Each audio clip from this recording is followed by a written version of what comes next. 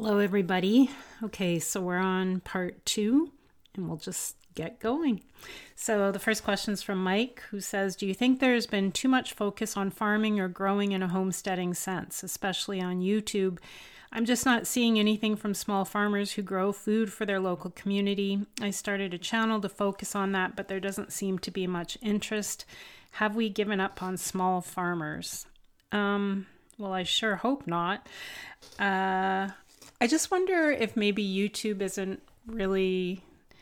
it seems like on YouTube, a lot of people are more giving skills on homesteading type stuff, and maybe it's just sort of a bubble that's not indicative of the greater picture.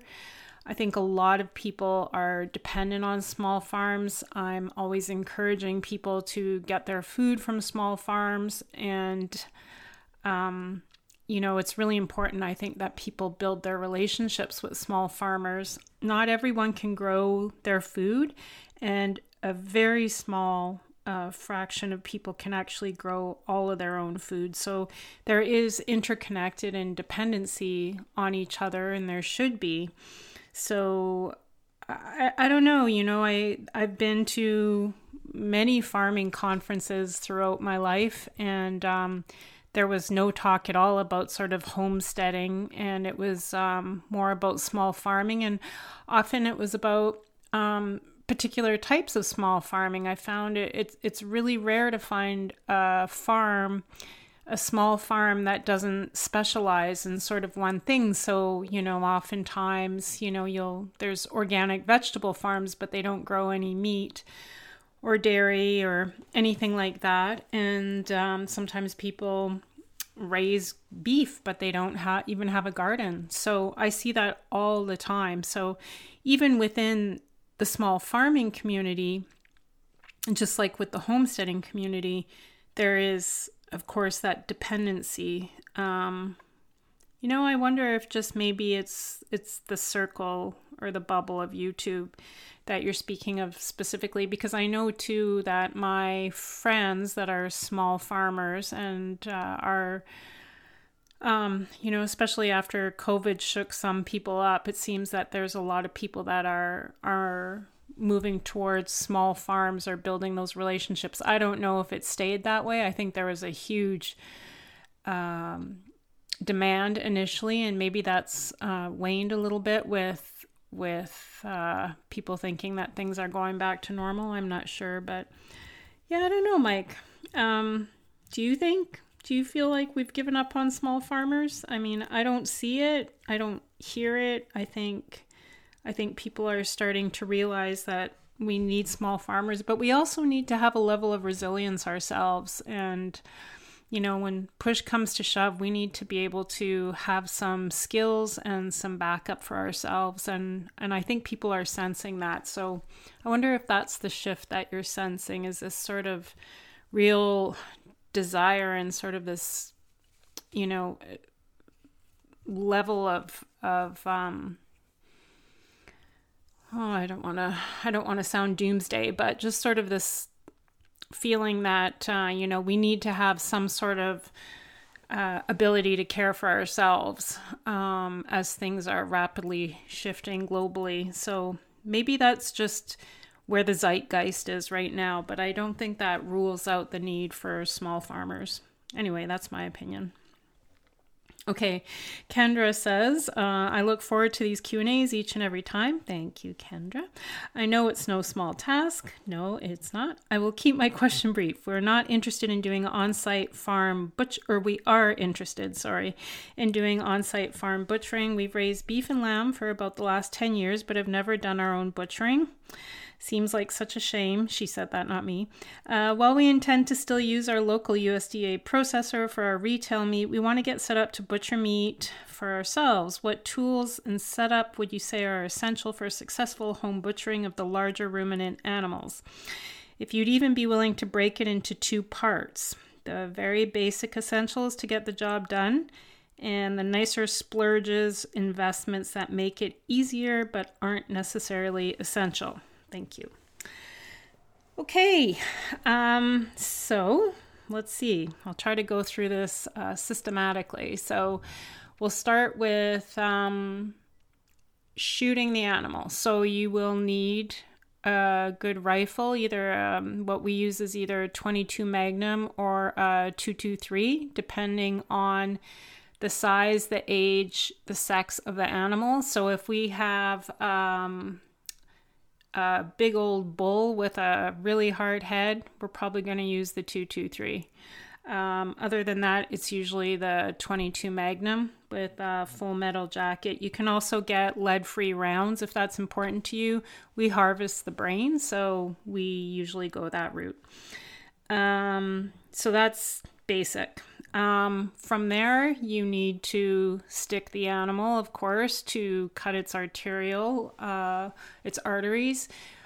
We do the arteries in the heart instead of in the neck. And we had a custom made sticking knife done for us because we had a heck of a time finding good sticking knives. You can find some that are called sticking knives and they're just awful. You want a really sharp knife, especially for cattle. That is a heavy hide to get through, and you want to be as quick and as humane as possible. So you need a good sticking knife. And we just found a guy that made knives and told him, kind of what we wanted and how hard the steel had to be. And that knife is very protected now. It comes out for nothing but for cutting those arteries, and it's sharp as all get out. So I think those things are very essential. And then, so once the animal is dead, so you have a choice there. You can either start field split it and cut it and gut it in the field, or you can get it over to wherever your workspace is going to be. I assume, seeing you've been raising these animals for 10 years, you have a tractor. We use a tractor, so wherever the animal is shot, and we bring the animal into a pasture, and then we let it walk around and we give it some alfalfa and it's nice and calm, and that's when we shoot it. And so that's usually somewhere around the barns.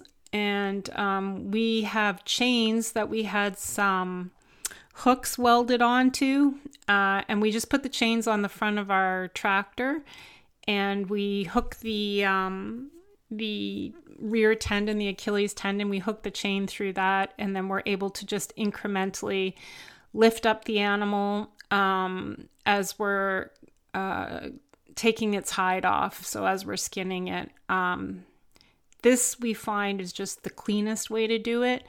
It works the best for us. We've done it different ways, but this is the way I was taught to do it. And I tried a couple different ways because other people told me it would be easier, and we just didn't find that to be. So we're basically using our tractor bucket as a hoist with these chains that are in the slip through those rear tendons on the rear legs, the Achilles tendons. So yeah, some way to lift it up. If you don't have I'm sure you have a tractor. If you don't though, you could always skin it so that the hide is staying on the ground under the animal. That's one way to do it, but then you're still in a position where you have to get it over to where it's going to be hanging, wherever that's going to be. So, okay, so we're still on the basics here. Let's see. I'm just trying to remember. So when at our first farm, we butchered beef the very first year we were there, and we didn't have a tractor yet. And I remember we were on top of a hill and there was a sleet storm. It was just miserable. And it was pitch black, and we were using our little Toyota Matrix with its bright lights on, aimed at us because it was pitch black outside. Oh, it was horrible. And I had my dog Tenga, who's a Newfie, who was just a puppy at the time. And I was grabbing hide and cutting it away from the flesh. And I thought I had hide, but I had his little puppy ear. I still feel guilty about that to this day. and I cut his ear. Anyway, he survived. He was a tough little guy. But anyway, that was before we had tractors. So it is doable. It is tough. I wouldn't want to do it when there's flies around, that is for sure. But you can basically wedge the animal so the legs are up, and then you're cutting away the hide, but leaving it open on the ground. So it's almost forming like a little sanitary blanket. And then you're gutting and taking off the head, and you're going to break up the animal into quarters, and then you have to physically move it from there. So it's a challenge. It's like field dressing a steer. It's a lot of animal, but it can be done. We did it. But anyway, so we'll go back to the tractor. And so you're incrementally lifting the animal as you're skinning it. So that goes to the next pieces of equipment, which are good skinning knives. And you can use any sort of like Victorinox or Dick German knives.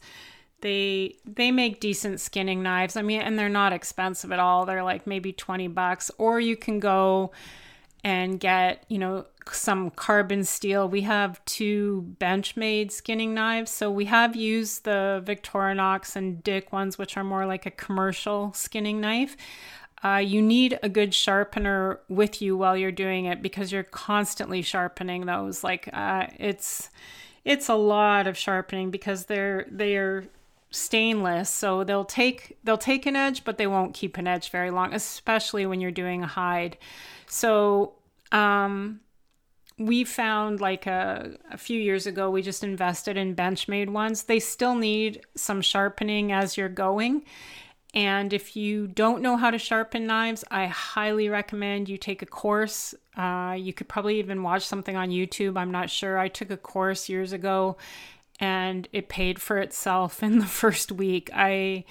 There's nothing more miserable than a dull knife when you're butchering meat. It's something nightmares are made of. So I would say if you can afford to get carbon steel, you'll still sharpen it. You just won't be doing it as much. So that would be another tip. We have 2 coolers that are sitting there as we're butchering, and one of the coolers will be like, they both have cool ice in them, and one of them I'll just literally be throwing in organs as we go. So we keep the spleen, we keep the lungs, we keep the liver, we keep the kidneys, thymus if there is one, which there usually isn't because we're doing older animals. We keep eyeballs, tail obviously, which isn't an organ, tongue, the cheeks. So all of that is going into my coolers. And then in my other cooler is where my extra fat is going. So the caul fat, the CAUL fat, which is like this beautiful web around all of the guts, that all gets taken off and put in there. Sometimes I'll put the suet, which is the fat around the kidneys, in there. Sometimes I'll leave it until it gets a little hard in the cooler, because then I can just peel it off really easily. So I think that's about it for that part, for the coolers. And then, we're bringing it into a cooler. So now we're not in the cooler yet. Wrong. I got that wrong. We have an animal now, so its hide is off. We've cut its head off. The guts are out. And what we need to do now is split it. So here's where there's another. When we started, we just had a meat saw, bone saw. Specifically, there's one, we have 2 of them. We have one that's smaller, that's great for sheep and pigs. And then we have a bigger one that's meant for cattle. You always want to have spare blades on hand, and that you can get from like a commercial butcher shop. And yes, it takes a lot of muscle, and God bless my husband's muscles for that, because whoa, that's a workout. But we also have you can get a bone blade for a reciprocating saw. So we've gone that route now. But we still will he'll start sawing with that, and it's easier to get off track instead of being straight down the spine, and sometimes he'll have to get his manual saw out as well. So now we've got the animal, it's split in half and it's ready to be hung. So from there, back in the day, we would always butcher in the fall when it was cold. And that we could watch the temperature and see, for the next week or however far one can predict the weather, which doesn't seem to be all that accurate. We would hang it from our barn, and we would use pulleys, just old-fashioned pulleys and rope, and we would quarter it. So 4 pieces that we would just pull up in the barn, and that way the coyotes and the raccoons and stuff couldn't get it, and that's how we hung it. And according to my mailman, when he was a little boy, they used to take the meat and hang it in their barn, and they'd lower it and saw some off or cut some off. It would be frozen solid in the middle of winter, and that would be whatever they cut off, that would be what was for supper. So there was no freezers, so the freezer was the outdoors, and that's just how they ate it. So now we have, of course, a walk-in cooler. And so we bring the meat into the walk-in cooler, and we usually hang it for 2 to 3 weeks. We've been hanging it for 3 weeks, 21 days consistently, but we actually last year did an experiment. We've also tried hanging it for 4 or 5 weeks, and we were not happy with that. And last year we did an experiment where we hung it for 2 weeks, and we actually liked that quite a bit better. So we're going to try shorter hanging periods again this year and see how that goes. I seem to have, sometimes if it hangs too long, I can have a bit of a histamine response to it, and I didn't have that at all with the meat that wasn't hung for nearly as long. So I think that's about where we're at. After it's hung, of course you need good butchering knives, and again, this is based on preference, but you can get the Victorinox, and the Dick knives are nice, and I like the semi-flexible, about a 5.5-inch semi-flexible is what I like to cut meat up with. I just find that I can get, I can trim the fat quite nicely. And then we have some bigger ones for breaking, and then we have a really good cleaver, which is also important. But I also have some nice Japanese boning knives that are really nice, but you have to be a little bit more careful with them. They can get chips in them if you're a little too aggressive with them, and because they are pricier, I just use them for certain things when I know that I'm not dealing with bone as much.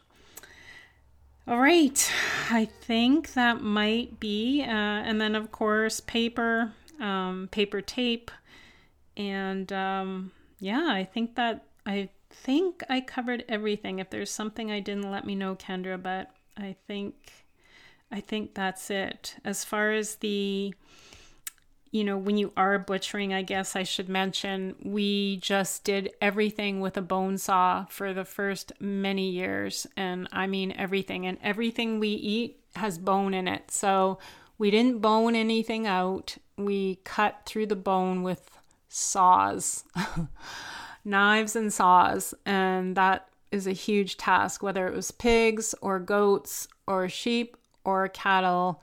We used saws and knives, so absolutely doable.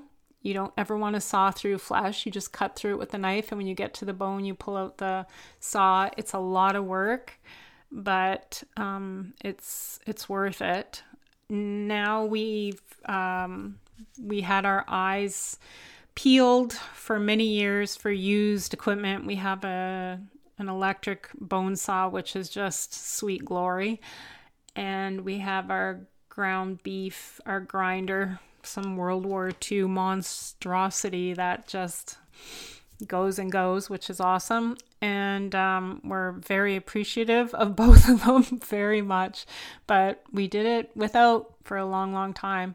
So, it's definitely worth just putting it out to the universe that these are things that you want and keeping an eye open for them, because we didn't think we couldn't pay the $12,000 for the electric meat saw, the one that we wanted, because there's a lot of cheap ones out there. But anyway, and then literally the same brand of the one that we wanted is the one we got used, and we got that and the huge commercial meat grinder for $1,000, the two of them, or maybe $1,200. Anyway, it was just, it'll come. Just gotta put that out to the universe that you want it. Anyway, that will be that for that one. Okay, Foliday says, purchased a parcel of depleted land in sandy soil on a bay and need to regenerate stat. Help. Well, I have some sad news. There's no such thing as regenerate stat. It's regenerate for a lifetime, I'm afraid. It takes many years, and it's an ongoing, evolving process. I know nothing about sandy soil. I'm sorry, but definitely, and I mentioned this before, was the Acres USA, and they have tons of farming information and a lot of stuff on regenerative practices that will probably be really helpful to you. There's a couple other books. I can't remember the title, but I'm going to put a little note to myself here. Mark Shepard has some great books on regenerating farm land. I don't know specifically for sandy, but I'm sure he covers all the topics. But anyway, I'll put some links in there for you, Holiday, and hopefully there's something good for you in there. Okay, Jenny says, in the absence of an in-person mentor, do you have suggestions for where to learn how to truly start to use all parts of a cow, what to do with the hide? Seems the cheap mail-off tanning options are only laden with chemicals, how to clean and use the feet. A piece of this got cut off. Okay, how to make use of the miles and miles of tripe. Do you just not worry too much about it and put most of that into a pile to freeze for feed or other species? Or does most just go back to the wildlife? Are you personally consuming things other than the basic offal of liver, heart, tongue, tail? Thank you, Tara. So we consume the liver, heart, tongue, tail, yes. Also the kidney, the spleen, the lungs, the brain, the eyes. We've also cleaned intestines before for sausage, and that's absolutely doable, and that's how everyone got their sausage casings, and many still do. Now we just put it in sea cans and ship it off to China so they can ship us back our intestines to make sausages with, because no one here wants to do it anymore. As far as the hides, I've gone part way with hides before, and it's just never been a thing that I've set the time aside to do. There are definitely courses online, and I'll put a little note here because I know a woman that does courses for tanning hides that I'll put a link to as well. But when you are raising all your own food, some things have to give, and I just don't have time for that right now. But as far as like the tripe and the hooves I've kept, there was one time we had a calf's hooves, and I kept those. It's not often we have calf's hooves, and I'm glad for that. So I do not keep the hooves. It's not something that's attractive to me, but my dogs, it's very attractive to them. They get them. And then as we also keep, like I said, by the time I'm done with the head, I take out the cheeks, the tongue, the eyes, and the brain. So there's not much left there.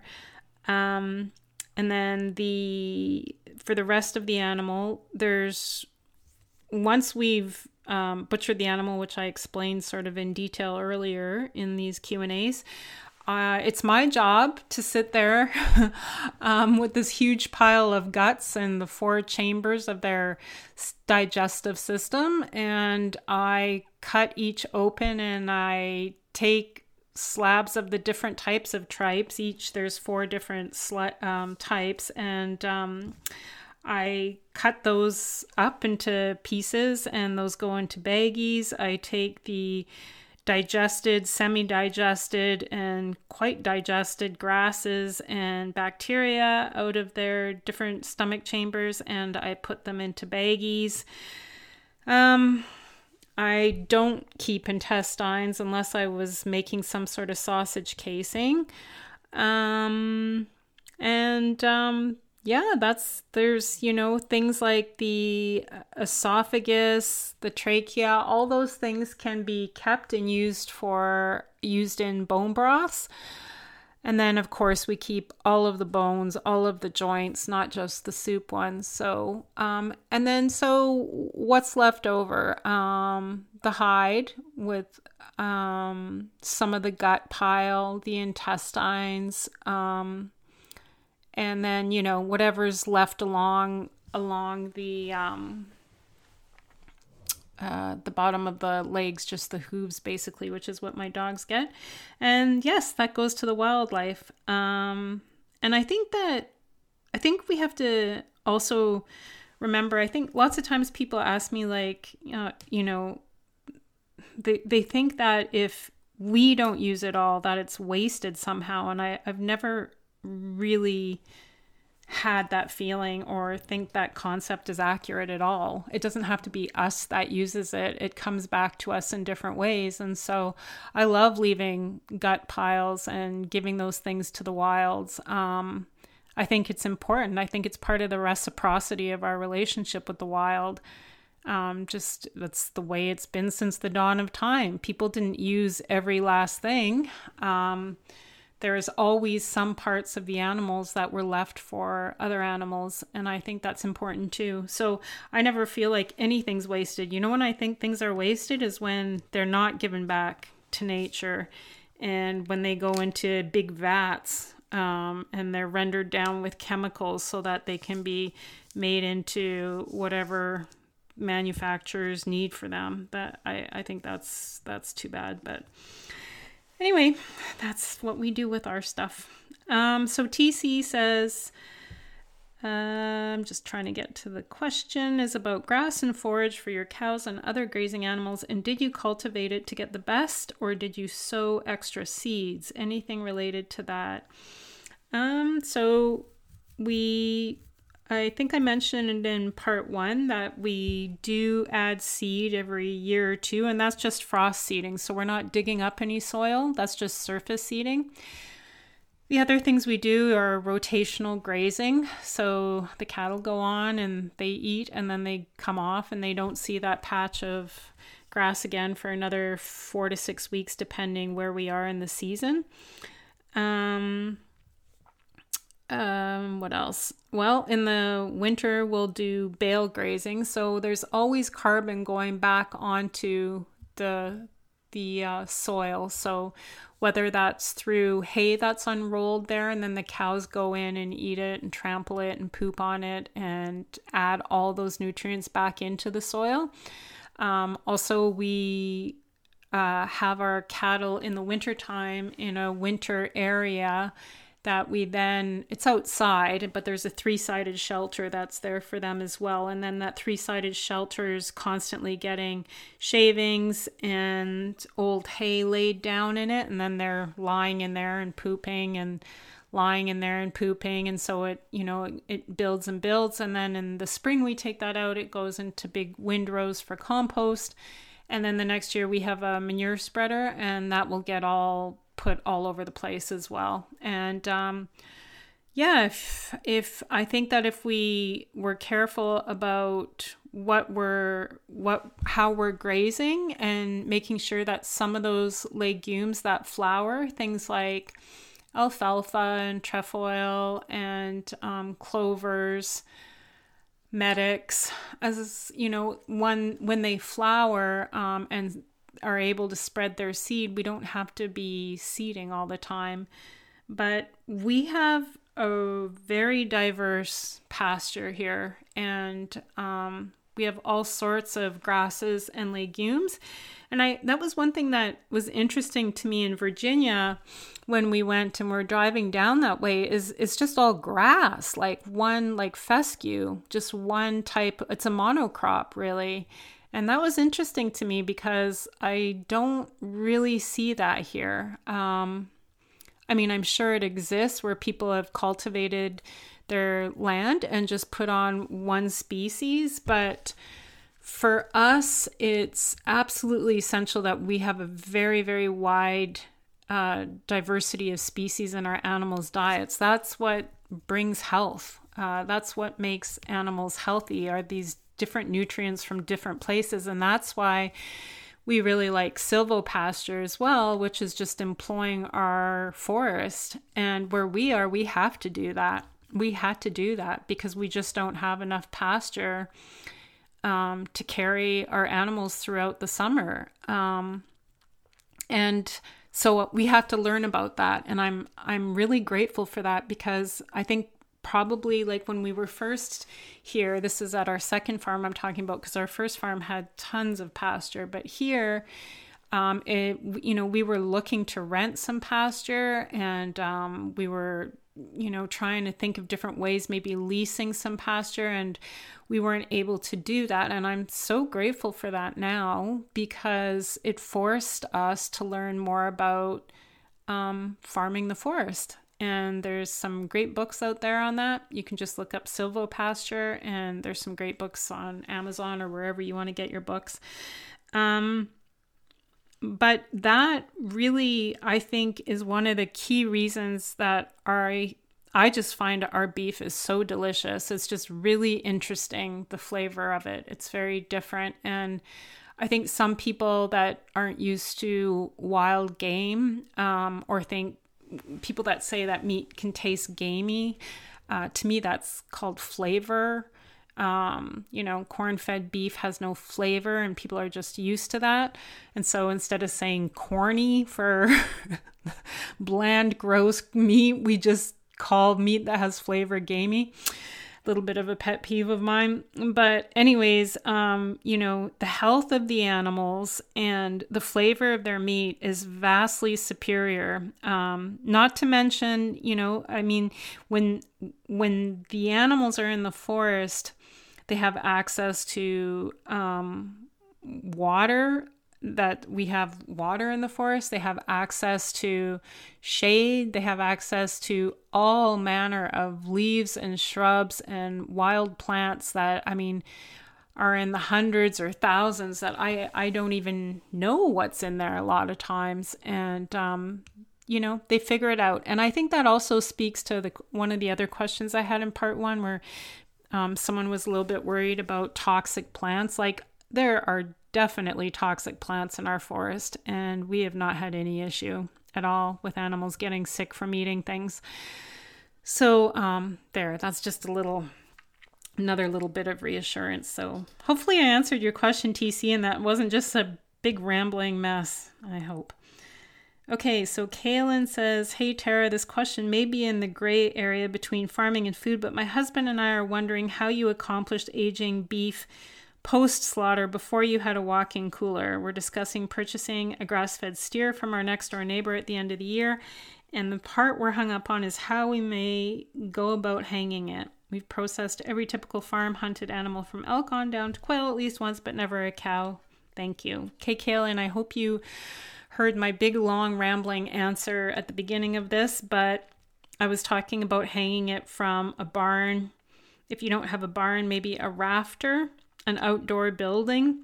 And I'm not sure where you live and if it gets cold in the winter, but harvesting in the fall and hanging, you don't even have to do it for 3 weeks. Like, if you could just watch the weather and do it for a week or two would be better. But, if it gets a little bit cold, that's okay. It's okay. It's not going to be perfect, but that's all we did for years, literally. And Never had an issue. There were a couple times where we were like, holy smokes, the temperature is dropping. Tomorrow it's going to be -15, and we didn't want the meat to freeze, and so we had to rush to get it out of there, and get it into our garage. But you just do it, and it's definitely a possibility. Okay, so Rebecca asks, what do you put in your chicken feed? I mentioned that part in part 1, so I won't go over that. And whether I see any benefits at all to registering livestock in Ontario. So it depends what you mean by registering livestock. If you mean purebred animals that you want to register because they're purebreds and maybe heritage or rare breeds, then for sure. If that's something that you feel passionate about, we used to register our purebred red poles and Highland cattle when we had them. As far as if you mean registering livestock, well, I'm wondering if you are meaning registering your farm and reporting your animals. I'm not quite sure. You can maybe leave a comment just to clarify that, Rebecca. But if that is what you mean, then no, I sure don't. I think if anything, the more we can raise our food quietly on the down low, the better it is. And the better it will definitely be in the future as more and more regulations start coming down. It's already happening in England and other parts in the of the world where they're not letting animals go, birds go outside. Where we live here in Ontario, I'm sure you can't even raise more than 50 turkeys. And a few years ago, the big turkey producers tried to get it outlawed that we were allowed to put our turkeys outside. So, these things are going to be happening more and more as we go into this new era of globalism. And so I think, saving your own seeds and raising your food quietly is, in my opinion, the way to go. Ferry says, hey Tara, not sure if this counts, but how did you manage to financially shift from farming and producing food for sale to more producing food for yourselves and being able to live at a slower pace? P.S. Not sure if you remember, but you... Okay, so this was some extra comment here. Okay, so when we were when we were on our first farm and we were selling our food, here's the thing. I don't think that we were making enough money to warrant the extreme output of our time and labor and our own expenses to make those things happen. I remember years ago, before I first got into farming, I did a course on farming, and it was excellent. It was with a young woman whose name was also Tara, and she really was a plain speaking, common sense kind of gal who really got us to sit down and do these exercises where we actually valued our time. And I know very, very few farmers that do that. How much are you paying yourself an hour kind of business? A lot of times farmers will, factor in all the other costs, but their labor is just a labor of love or whatever it is, and they don't really look at how much it costs them to do something. So I've mentioned before that we did when we were on our first farm, that we did this holistic management course, and it got us to really sit down and look at the figures on paper and look at how much it was costing us, not just monetarily, but in other ways too, to be doing things the way that we were doing them, at the pace that we were doing them, and how much was involved in that. I mean, everything from, dealing with customers, to bringing our animals into the abattoir, which was really challenging for me because I really, it wasn't the way that I thought things should be done. It felt decidedly not right, for me personally. And so, I remember one time we were, breeding, large black pigs, and, we had like 11 weaners that we were selling to this other woman that I knew that had a organic farm and did things well and everything. But, she came and picked up these 11 wieners, and I remember, we got a fair price for them for the value of what a piglet was worth.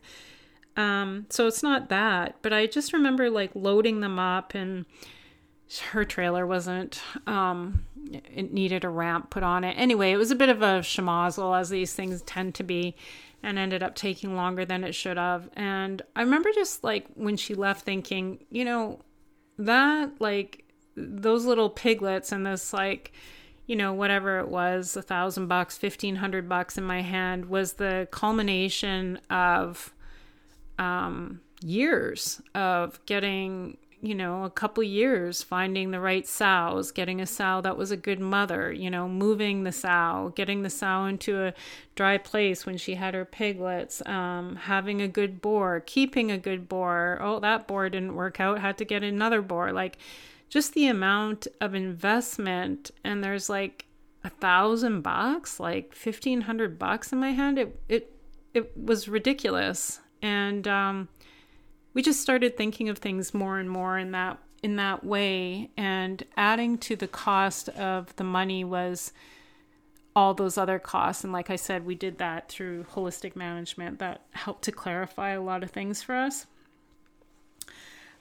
So actually just shifting to raising animals here for us has been easy.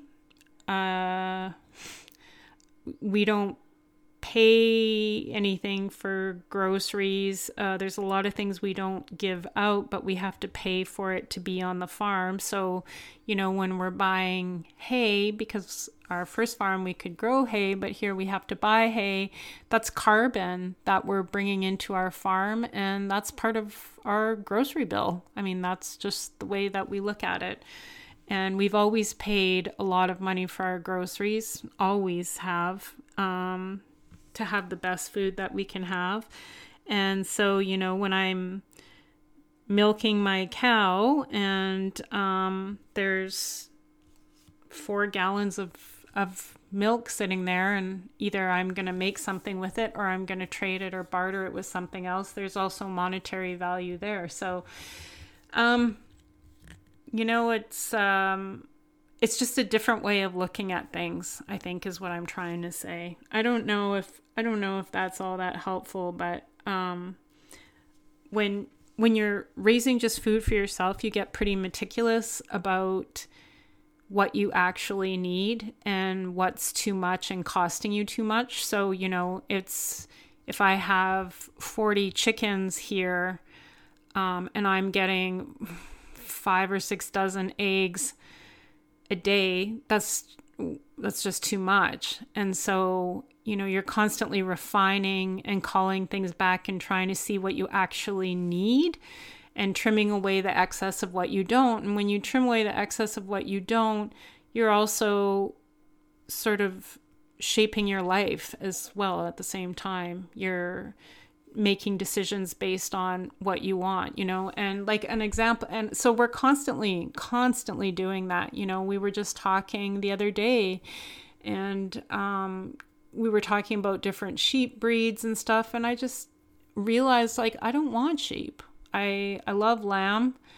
I love the meat, but we just don't have enough pasture to be raising sheep. And so we're going to do something a little different there. We have a friend that can maybe sell us a few lambs in the spring, but in all likelihood, I think I also know people that raise really good sheep, and I'll probably just buy the meat instead of raising it, because I would rather have my grazing land for my cattle, which are to me numero uno. So, and I get to do things with those cattle that I couldn't do if I was just raising them commercially, like keeping the calf with the moms for our dairy cows, and like only milking once a day. And I get to really focus on the things that are important to me, their longevity and the saturation of nutrition, that this is the most nutritious food I couldn't buy this food. That to me is the most important thing. Like, I couldn't buy it because it's raised and I do things exactly like I want to do them.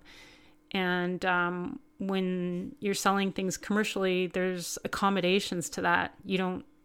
Maybe people that don't farm don't understand that, but there's always things that you're kind of having to let go of, and things that you have to make, you have to be flexible on, because you just can't do those special extra things that you get to do when you're just doing things for yourselves in the way that you want to do them. And for us, that's everything from like the birth of our animals to the way they die. So anyway, I hopefully that's not too rambly. I think it was, but I hope there was an answer in there for you somewhere, Fairy. And thank you so much for your nice comment that you put at the end of your question. It was very sweet. Makes me happy. Thank you.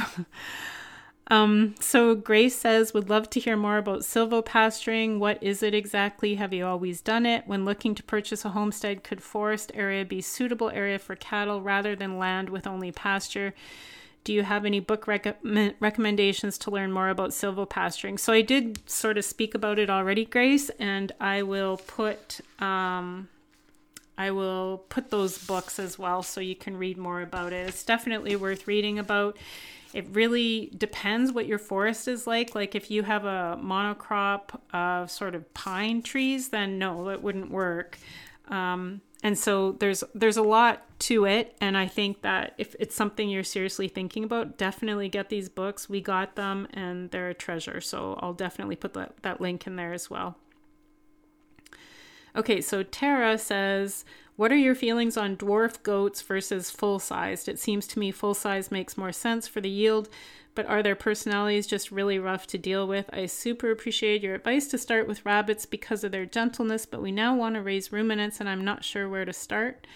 And Brittany had a great comment there underneath Tara's comment. So we raised goats on our first farm, and I love goat meat. Oh, I love it. And I had a pretty good source of it for a while, but I don't anymore. So maybe we'll bring some goats back so I can eat goat again. I do like full-size goats. I tend not to like dwarf anything, but more than that, my suggestion would be is to look at where those animals came from. Like if it's a Nubian goat, are they gonna be okay in your environment? I would look more for the heritage genetics of any animal and make decisions based around that. As much as you would anything else, and with their personalities and everything. We found goats really challenging at our first farm because of the way that we had our setup, and they can be challenging. They are characters, and they're quite joyful to have around as well, but they can if you have patience, then goats would be a good place to start. But I think everybody, just starting off with ruminants, yeah, I'd say get a couple goats. Why not? Have fun. See how it goes. Report back. I'd love to hear about it. But for me, I'm not a dwarf person on any type of animal, so I like the bigger frame too. But like I said, I would go with breed and origin of the breed over other things. Okay, so Lydia says, I have a question about harvesting ducks. I remember you talking about dry aging them as they are for 3 days, but how to proceed then? Removing feathers from chickens is so easy using hot water, but it doesn't work for us at all when trying to remove the feathers of our ducks. Thank you so much for all the inspiration you are bringing to my life, Tara. Thank you, Lydia. Yeah, duck plucking is no joke. It is a task. So, what Lydia is referring to, for anyone that doesn't know, is that sometimes we'll just age our ducks as is. So we'll kill them and leave them with their feathers and hang them from their heads in our meat cooler. This is the way they traditionally flavored the meat of the ducks, and hanging them like that can help loosen the feathers. You can hang them like that for up to 3 days, so they're not gutted, nothing's happened, they're just dead and hanging from their heads in a cooler. After that time, you can either do a scald like you do with your chickens, or you can just do dry plucking.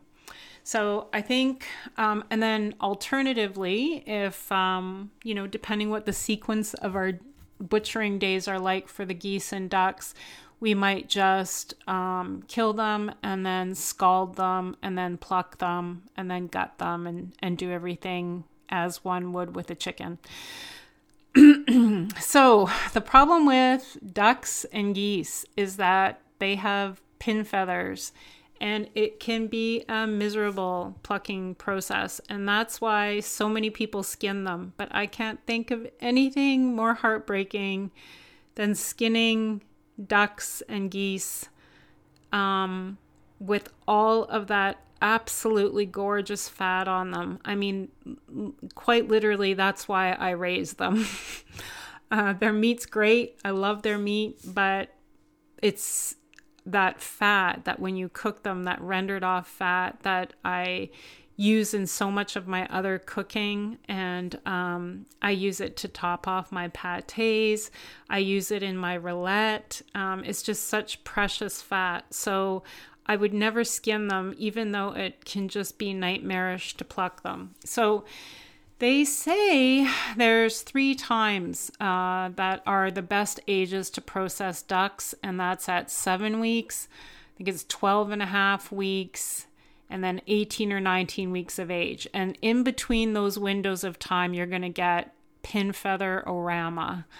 And then ducks, it's like 9 and 29, 9, 15, and 20 or something. And then, apparently if you can get in at those times, the plucking goes a lot smoother. Having said that, I have found that seems to me to be applicable to the more commercialized breeds. And with our heritage breeds that we raise, we seem to have a lot more variability. So even in like one hatch, because we have different types of heritage birds, we might have, let's say we're butchering like 20 ducks that are all from, hatches that happened within a day or two of each other. And we might have some birds that are just unbelievably full of pin feathers, and others that aren't quite matured or maybe moved past that stage. So I understand that. What I will say is that what we do is we brine our turkeys and our geese, and sometimes we brine our ducks as well. Not all the time, but sometimes. But what we'll do is we'll pluck them as good as we can, and you have to give, I have to give myself about double the time with ducks that I give myself for chickens. Chickens, turkeys, easy. So easy to pluck them. It's kind of nice to do those after you've done ducks and geese, because you just want to cry with how easy it is to do them after the torture of the ducks and geese. But we'll pluck them as well as we can. There's people that use duck wax. You can look that up if it's interesting to you. It's a specific type of wax. It's a lot harder than the paraffin wax. I'm a little bit iffy about that stuff. But when we thaw out the birds and I bring them in to cook them, I always give myself another half hour or so to pick over them before I cook them. So something happens when they're frozen and then they thaw, and it's a lot easier to get all those little tiny feathers maybe that have hung on that seemed hopeless before you froze it. If you brine them, it's even easier, but that's sort of how I deal with it. So, we have raised pecans before, and they are quite a bit easier. If you catch them at that right time, it's pretty darn easy to pluck them. I had some really nice looking carcasses from them, but then when you start getting into the dark feathered birds and the dual purpose birds, it can be a little bit more challenging. So anyway, hopefully that helps a little bit. I know it can be pretty frustrating, but it's worth it. It's so worth it to hang on to that luscious, beautiful fat through the skin. So Michelle asks, do you feed or supplement your sheep with anything beyond hay? So they get hay, winter, grass, summer. They get 1 scoop of organic alfalfa to get them to come into the barn at night so the coyotes don't come and eat them. And that 1 scoop is for 6 of them. So, maybe it's 2 mouthfuls each.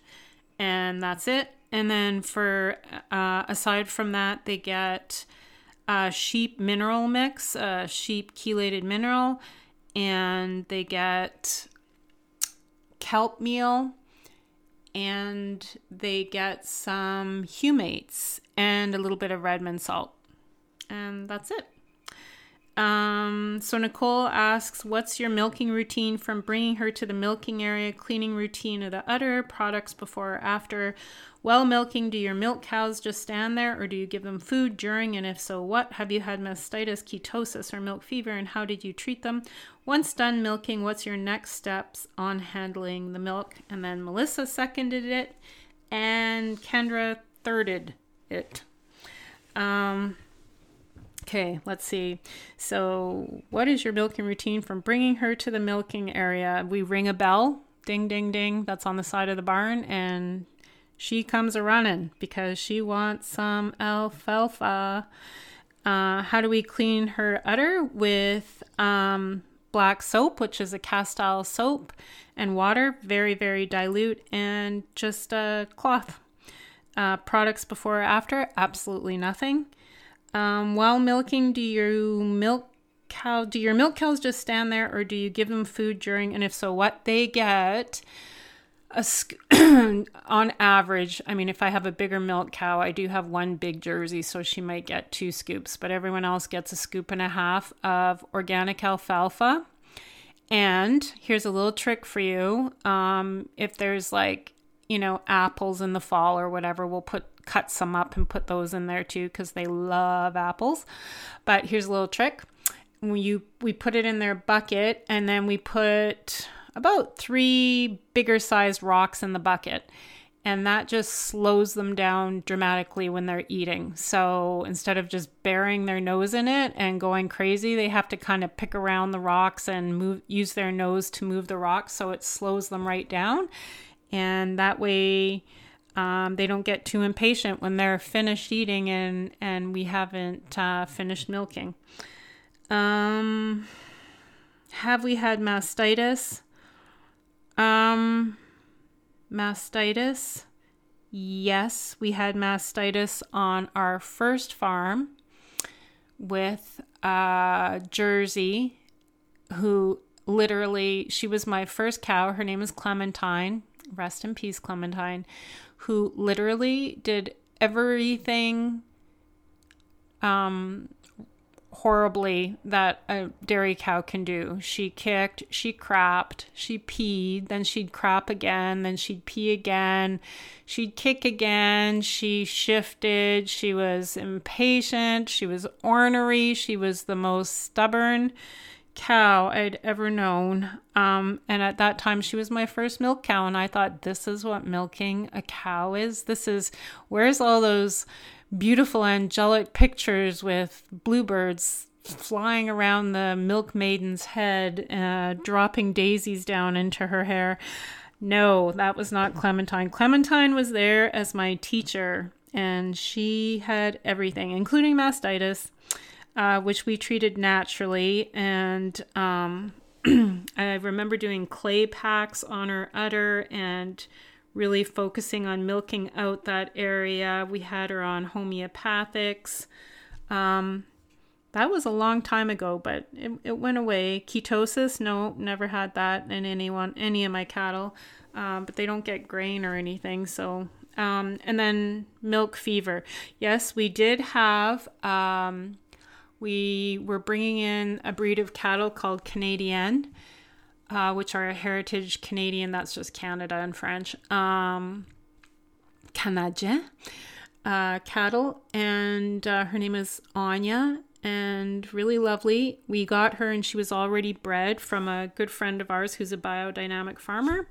And she got milk fever and we had to call the vet, and the vet did his vet thing with the calcium.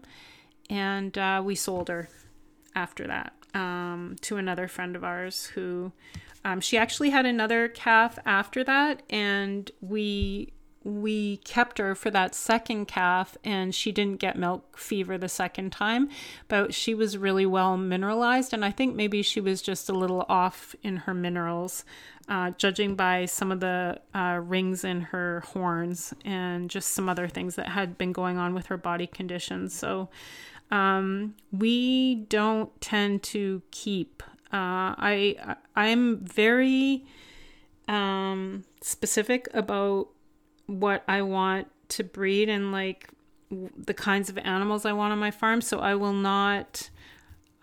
call an animal rather than having to deal with an ongoing issue from a sick animal. I have a hard line about that, but so once done milking, what's your next steps on handling the milk? So once we're done milking, the cow goes off with her calf into the pasture, and we bring the milk inside and filter it just through a paper stainless steel filter, and then it goes into a cooler in our walk-in cooler with ice cold water in it. Or if the walk-in cooler is not on, then we take water out of our well that's like ice cold, and we have it in like a small metal trough or pails, and then the water will go from the glass jar, which is already pre-chilled, and go into there. It's just really important to get it super cold as quick as possible. So putting it into the fridge will be fine as well, but it's only going to last for a few days rather than lasting for a substantial enough amount of time. There you go. That's all they get is organic alfalfa. And like I said, a scoop and a half is good. And then, when the goodies start coming later on in the summer and fall, they'll just get some of those goodies.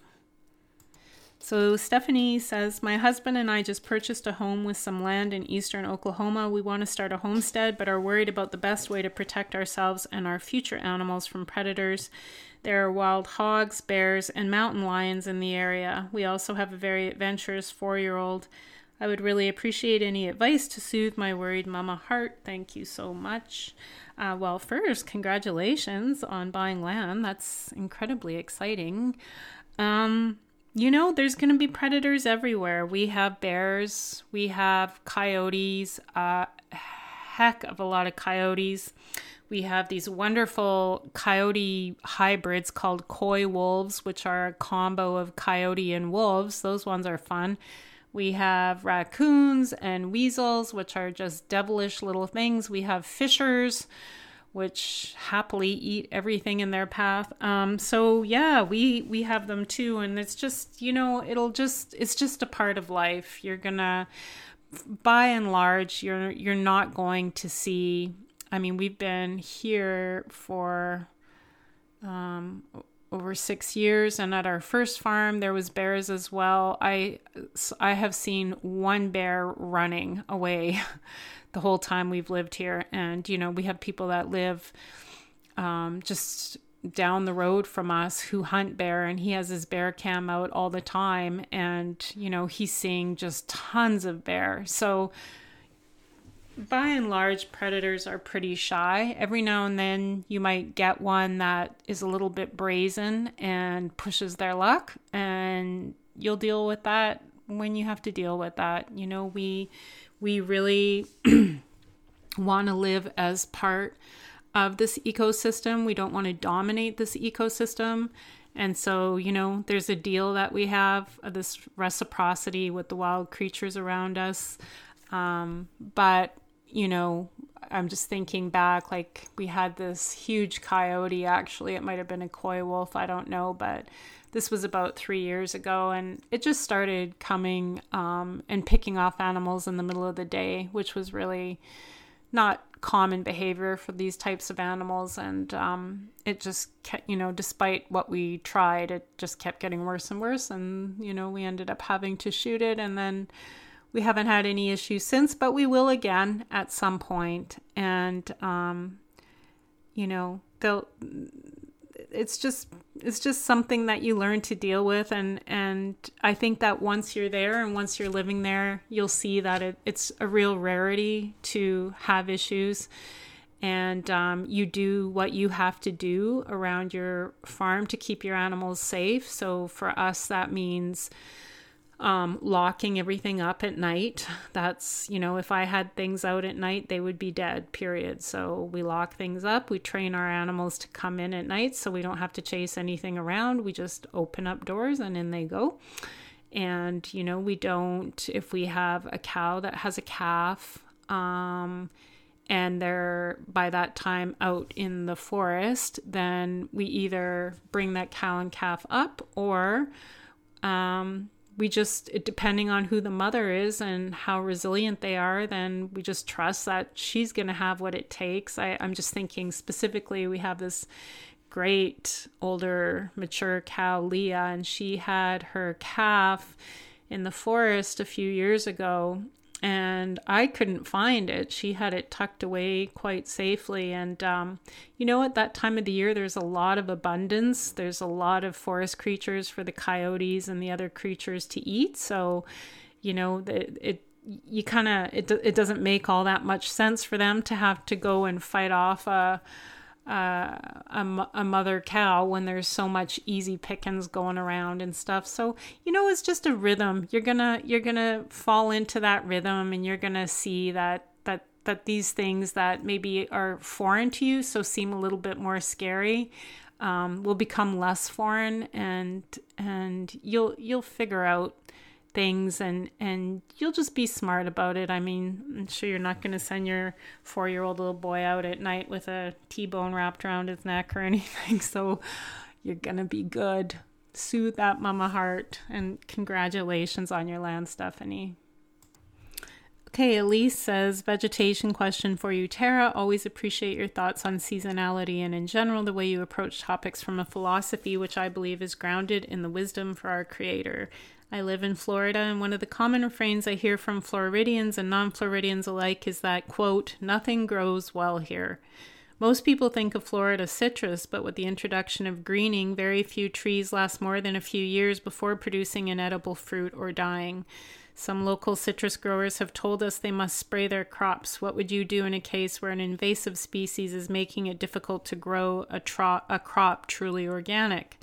Would you forego growing that crop or build up your natural defenses with soil health? Some research has been done by some local universities to introduce a small kind of wasp that's supposed to kill the greening, but I worry about introducing yet another species which is not naturally in this environment. Thank you for your time and thoughts.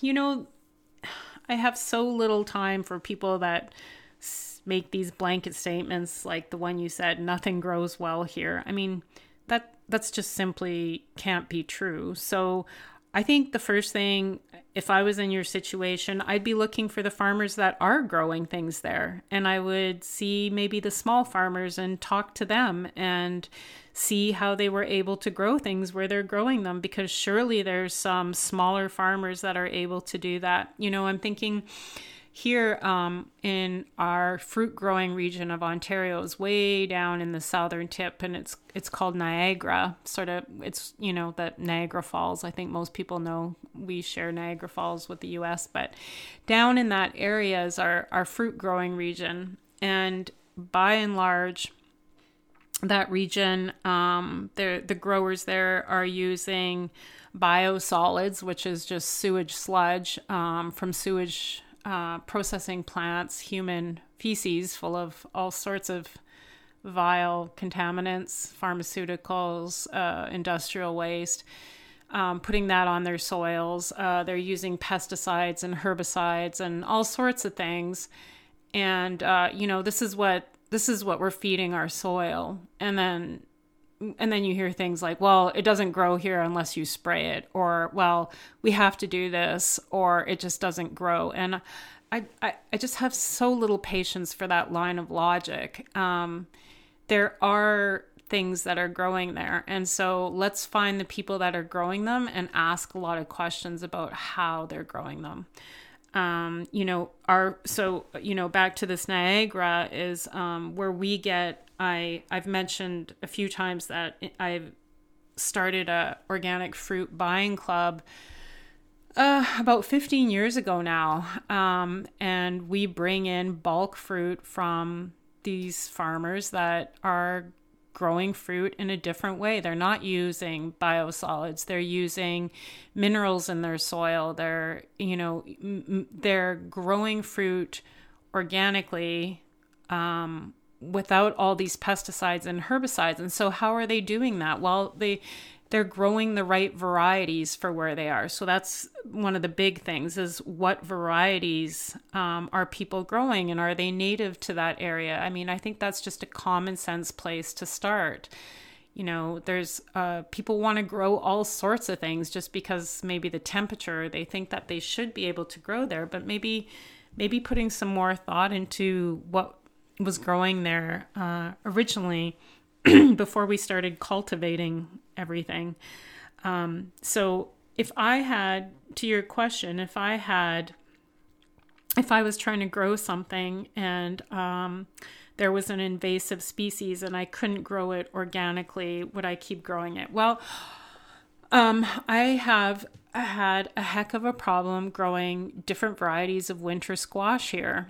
Winter squash is a big part of our diets in the winter, because potatoes cause me issues. So I really need to have my winter squash. And I could grow butternut, of course, because butternut seems to be able to evade the squash borer. And I've tried all sorts of things, but the squash borer keeps finding, even growing my plants under cover, it keeps finding it. So what do? Do I spray the plants? No, that's not even an option. So, I've been trying different types of squash. I've been trying different seeds. I've been, talking to friends who had success growing what is my favorite winter squash, which is sweet meat, by the way. And I even had a friend send me some of her seeds, but she lives in a very different climate than me, and it was just a disaster. But I'm continuing, and I'm looking at the soil. I'm seeing, it's an ongoing thing for sure. And it takes a lot of consideration and a lot of time and a lot of patience, because the easy thing to do but there is something in the soil that is missing, that is making this plant susceptible to this bug. And that is the riddle for me to figure out. And in order to do that, I have to keep trying different things and talk to people that have had success. Unfortunately, most of the people around me just said, oh, I could never grow that, so I just stuck with butternut. And I don't want to do that. But I think we have to just really be curious. Don't listen to the people. I think there's going to be a couple more questions in the next part that I answer where people have made these carte blanche statements about, oh, you have to do this or you can't do that. And oh boy, I just have no tolerance for those types of things. everything that anyone has ever told me about farming. Like, you can't do that. No, you can't keep a calf with its mother. No, you have to feed a cow grain. Like, all these things that people said so certainly, I have found to not be true. And so it's okay. Like, it may be true in their world. It may be true for them. It may be true on their farm, but I don't like that answer. So it's not true for me. And I'm going to figure out a different way to do it. I think that's the way to approach these things. Is our hope in some sort of introduced WASP? No, of course not. I mean, we keep going further and further down this skewed path, thinking that these technologies are going to save us. And what we should be doing is looking back at where we came from and how things used to be done. That's what I think anyway. Okay, I think this is a good place to stop part 2. I thought we could get everything in part 2, but nope, not going to happen. So there's going to be a part 3. Holy moly, these are a lot of questions. All right, everyone, thanks for listening. And I will put those resources in that I mentioned. I think there was only a couple of them, but a couple books. All right, bye-bye.